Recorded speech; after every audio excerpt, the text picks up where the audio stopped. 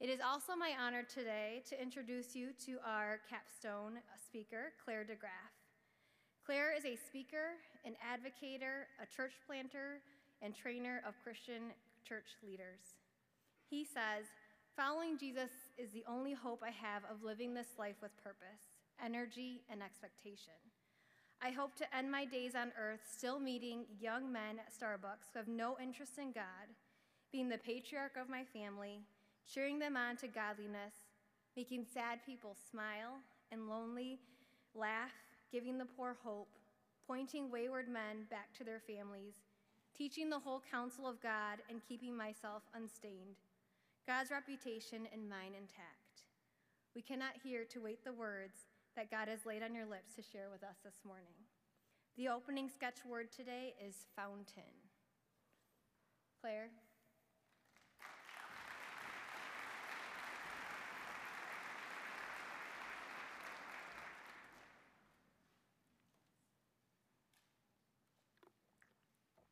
So those of you in the front, my bandage, my wife didn't hit me, although after 54 years, I'm sure there have been times she's wanted to.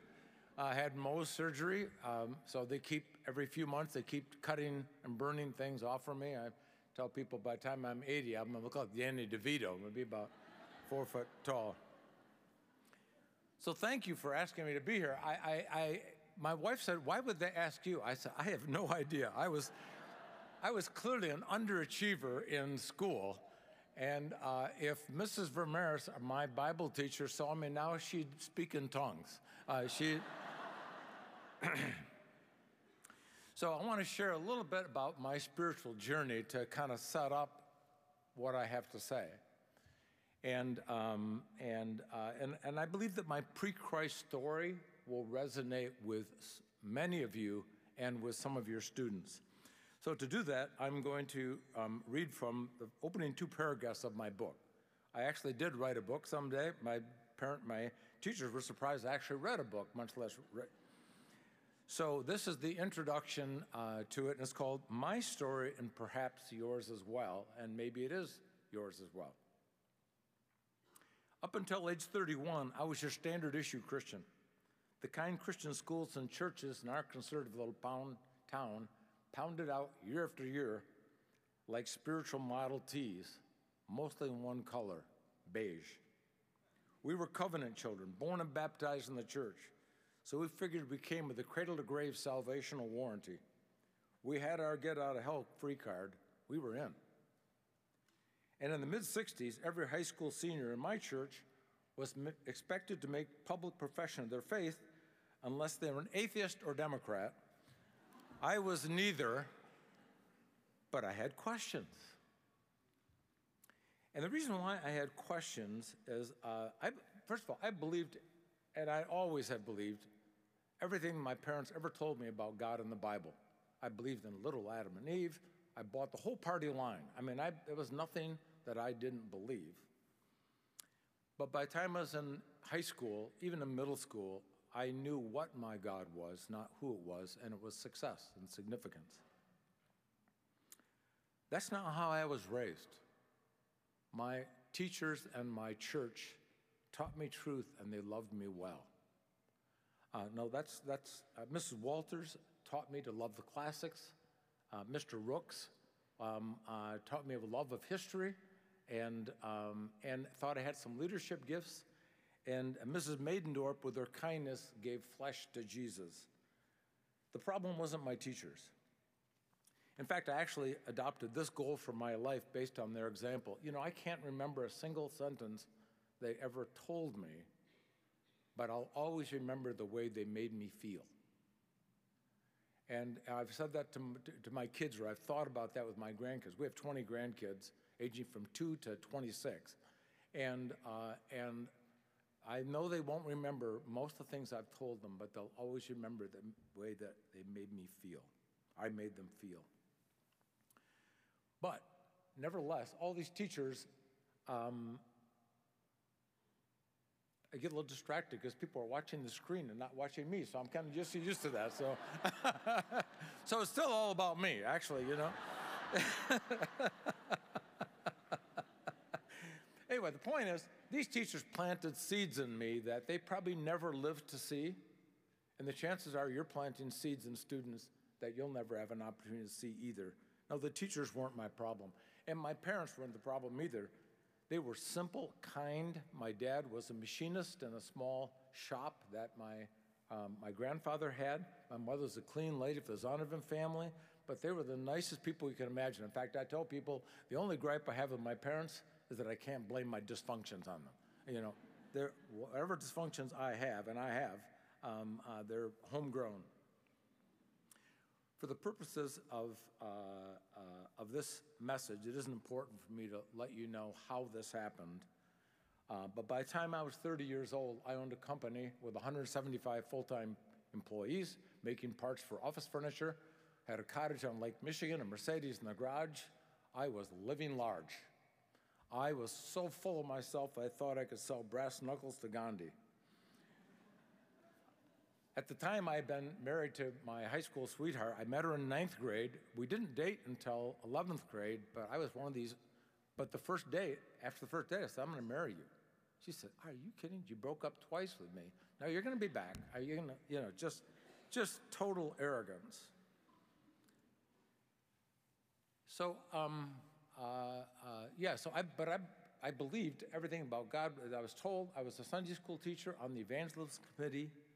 I was a twice on Sunday Christian. And then a few days before my 31st birthday, a doctor walked in my hospital room and said, Claire, you have non-Hodgkin's lymphoma, and you probably won't live to see your 40th birthday. I'm 74 today, so obviously his prophecy was wrong.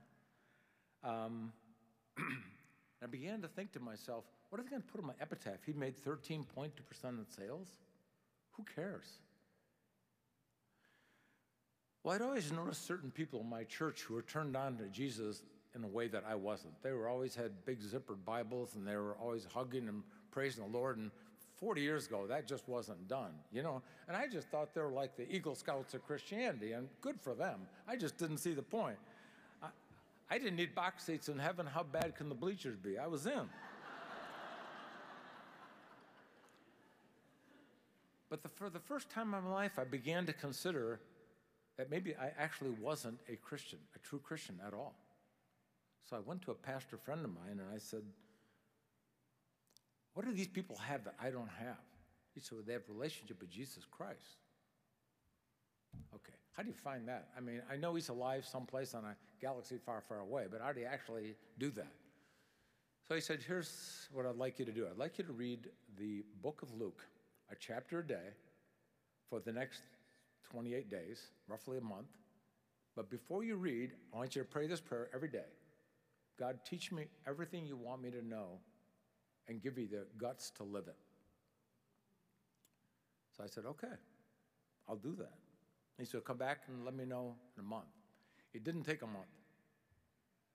Inside of, I don't know, a week or 10 days, the kind of person that Jesus described bore no relationship to me whatsoever. I discovered the missing element in my faith. It was obedience. Because faith without obedience is just religion. And I was willing to be obedient if it was easy, wasn't costly, but not if it actually meant me having to sacrifice much. But I didn't want to give up my life. I loved my little Mercedes. I thought God was going to send me off to Nigeria, because being Christian Reformed, either went to New Mexico or you went to Nigeria if you were going to be a missionary. I was the proverbial rich young ruler. I just spent 6 months sniffing around the trap, trying to find plan B, a less costly and less intrusive way of following Jesus other than actually obeying Jesus. And obviously I couldn't find it. I ultimately signed what, I didn't use this term at that time, but I'll do today. I signed a blank check to Jesus. I said, God, I am not, and I knew that when I did that, I was allowing him to fill in the amount. I almost added, but please don't overdraw my account. I mean, is that,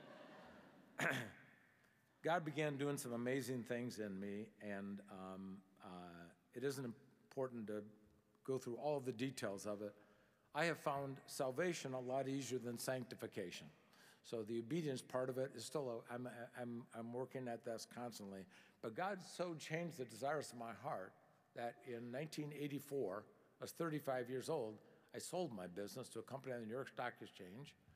And my wife said, "What are you going to do all day long?" I said, "I have no idea."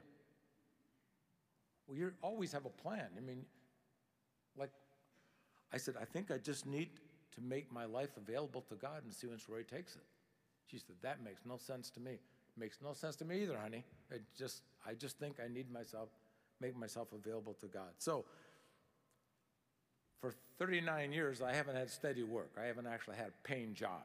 But God has given me the economic freedom and the love for Bible and love for people that I have just enjoyed caring for people, but primarily teaching people what it means to actually follow Jesus in real life, which is the reason I wrote the 10-second rule, my book.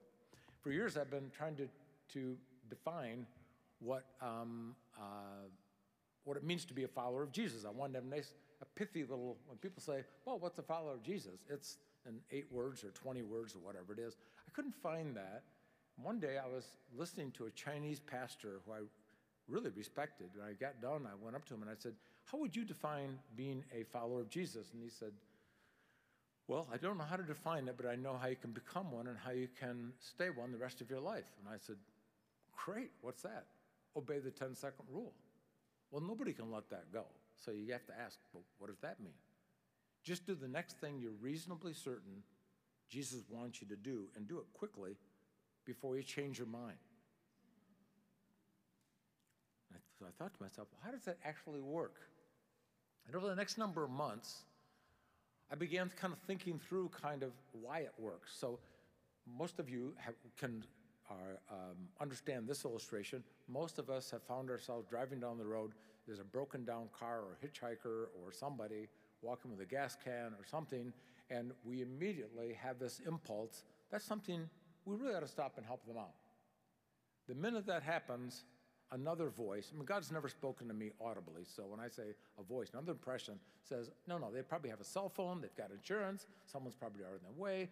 By the time you have this little dueling voices in your head, you're beyond, they're out of sight in the mirror, and you're on your way. Or you're about to send a text to somebody in anger, and you have this impulse, don't send it, Claire, or don't send it, Mary.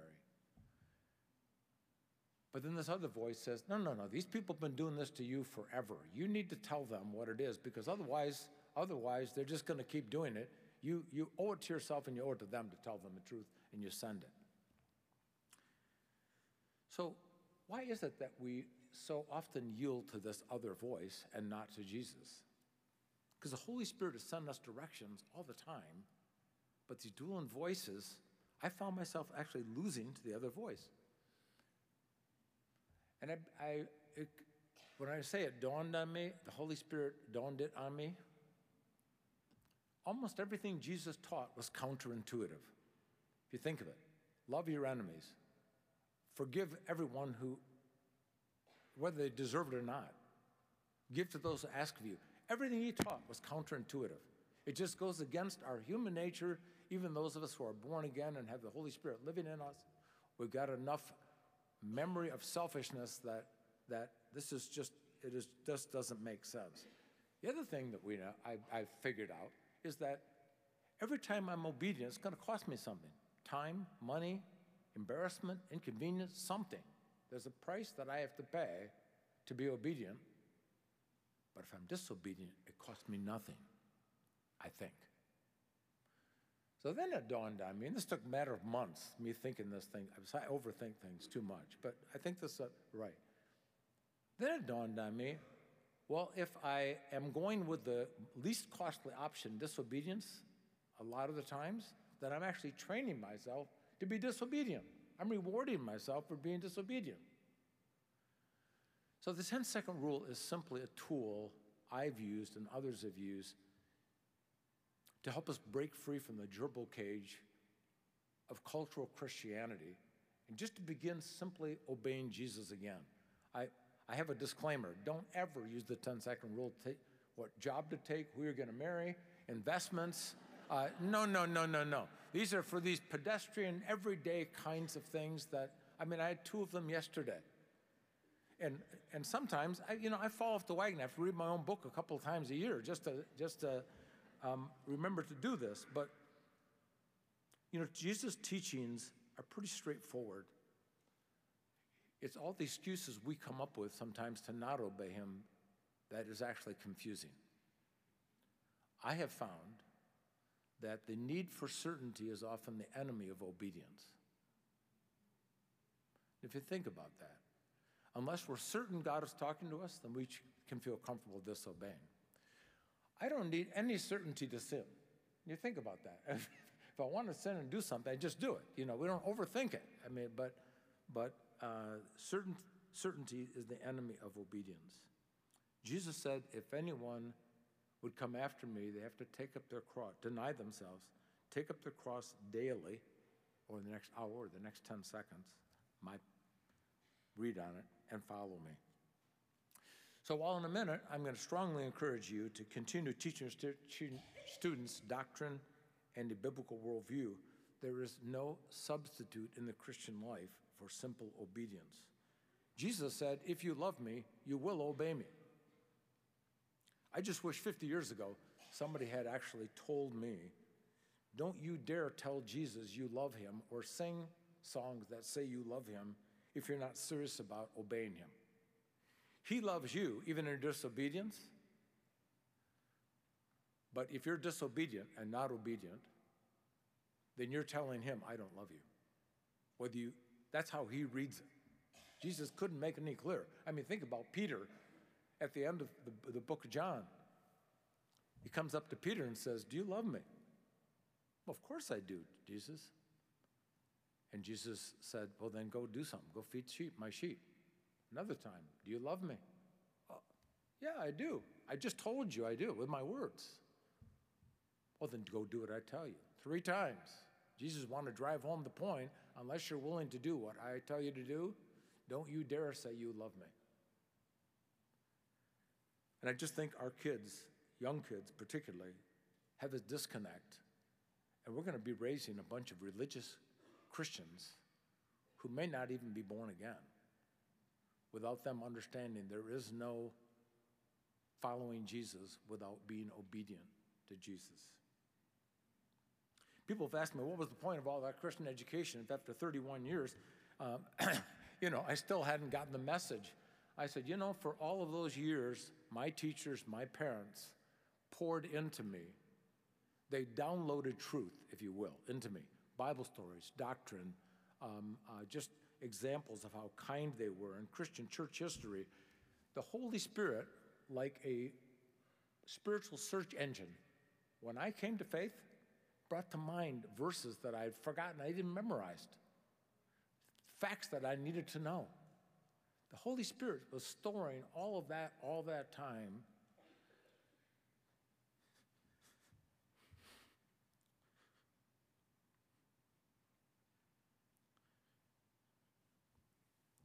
I didn't plan this. He was gracious to me to give me enough life to realize before I die what a selfish jerk I was. You probably have students like me. I was a dreamer and a smartass, frankly. Now, I know you probably don't use that kind of language outside of the teacher's lounge, but I was always bringing attention to myself, the contrarian. I was in the hallway so many times that I thought the hallway was homeroom. But take this to heart. You are downloading both love and truth into students in a way you have no idea how the Spirit's going to use someday. My word will not return void. God plays the long game. So 2 weeks ago, I was speaking in Holland at a conference. And there's a guy there that I was a Calvinist cadet leader back in my pre-Christ days. Those days I refer to as I was working on my testimony back in those days. So this guy was speaking, and I had only seen him a couple of times, and so he got up to speak, and he said, I want to just say this. Claire DeGraff is sitting there. He is the first Christian man who really believed in me. I was shocked. I didn't believe in him at all. He was a pain in the neck. But apparently God did. I mean, that's the good news. But I do remember his dad was very unkind to him. And I do remember going out of my way to try to be kind to him because his dad was just rough on him. And I thought, I can't imagine living that way. My dad,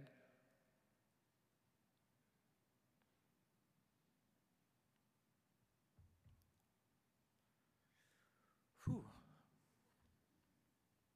great memories. The point is, you've got kids who are a pain in the ass in your class, who you wonder, you're praying they just stay out of jail, much less. Someday maybe preachers and teachers. The Holy Spirit has a plan beyond your knowing. All you can do is download truth and love into them and await that day that the Holy Spirit calls them. I was actually at a church in Dyer, and we were doing a thing on evangelism years ago, and someone says, how does a Calvinist evangelize? I said, like a good real estate salesman, my job is to list and show. I don't have to close. My job is to explain the gospel and live the gospel, and it's the Holy Spirit's job to convince them it's true. It takes a lot of the pressure off from me. Well, at the risk of sounding like a suck-up, teaching kids today has to be one of the toughest jobs in the world.